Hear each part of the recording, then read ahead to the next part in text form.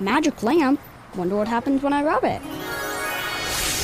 You have awakened me. I shall grant you 3 wishes. My first wish is for economic development. My second wish is to save hours of travel time. And my third wish is to create safer roads. You could have just wished for bus rapid transit and gotten all these things with 1 wish. Make all your transit wishes come true. Learn more about bus rapid transit at indigo.net/bus-rapid-transit.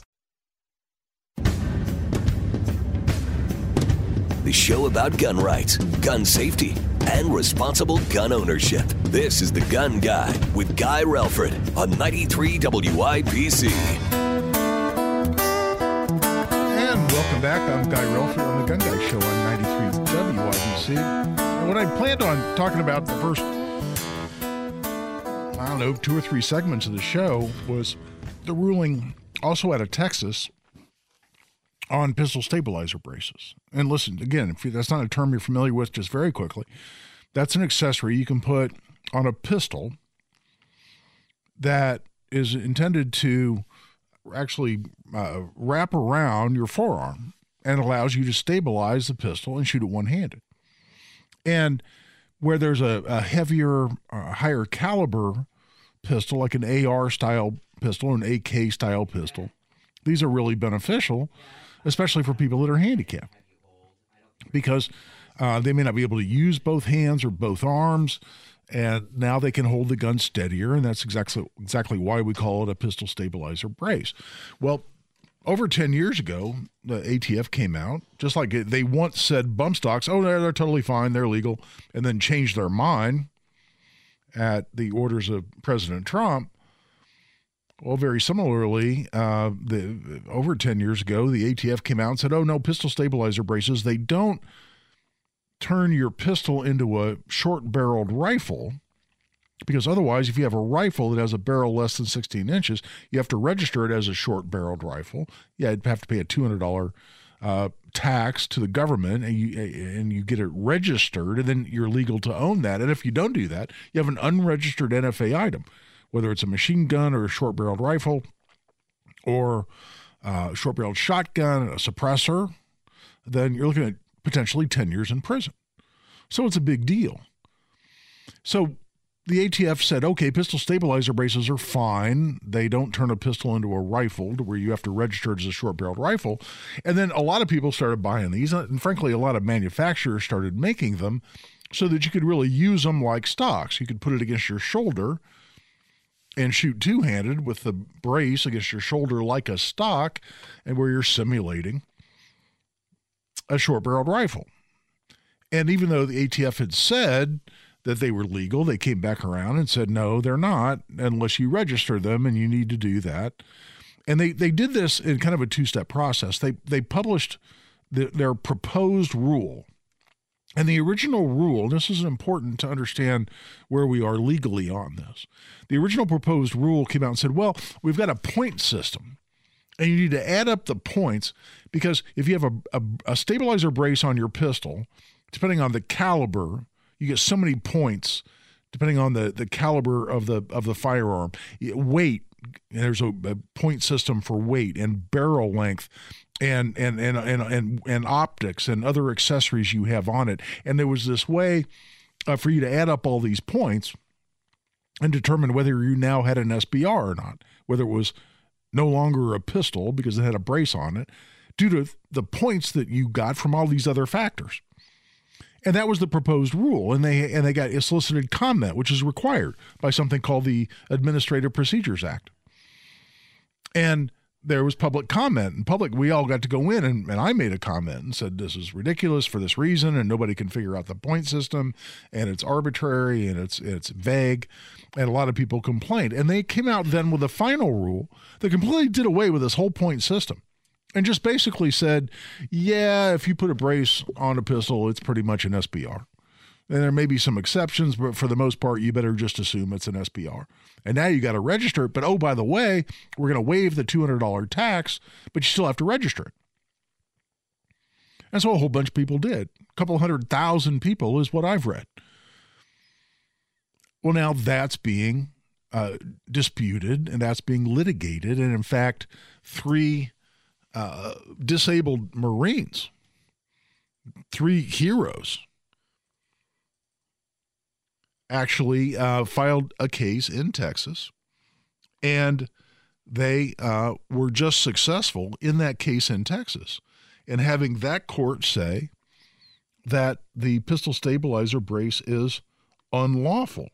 And that's got an awful lot of press. It's got an awful lot of attention. There have been a lot of commentators come out on YouTube and otherwise on social media commenting on this. We'll go into that when we come back. We need to take a break right now.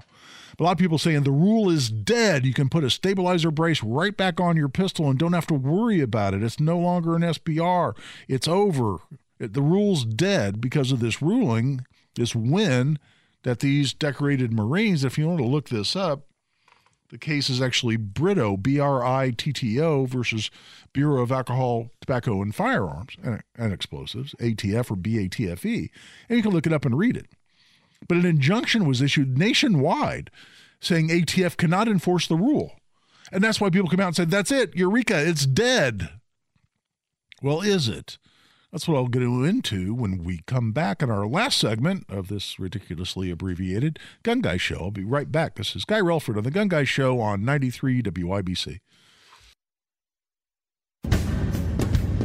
Now you've got a gun guy. Guy Relford on 93 WIBC. And welcome back. And listen, we've just got about 5 minutes here to wrap this up, so I'm going to revisit this next week, and I apologize because I told people I was going to go into this in detail tonight, which we just didn't have time to do for all the reasons I've been whining about. But here's what didn't happen. In this case, in Texas, yes, a district court judge, trial court, has ordered a nationwide injunction against the ATF saying you may not enforce the pistol stabilizer brace rule. And yes, they've done that. Now, there can be a jurisdictional challenge to that to say, can one judge in one district in one part of Texas actually impose a nationwide injunction preventing the ATF from enforcing this anywhere else? That's a challenge. There's another issue, which is that a lot of people are reporting. Well, let me just play how Colin Noir, and listen, I like Colin Noir. He's a kind of a younger, hip black guy that was big on NRA TV back when I was on NRA TV. But he came out, and I've had a gazillion people forward me this YouTube video that for the most part starts like this. Breaking news. The ATF brace rule is dead. And now you all can go back to putting all the sweet SB tactical braces on your AR and AK pistols without worrying if you're breaking the law or having to pay a $200 tax and waiting for 3 months. Kind of.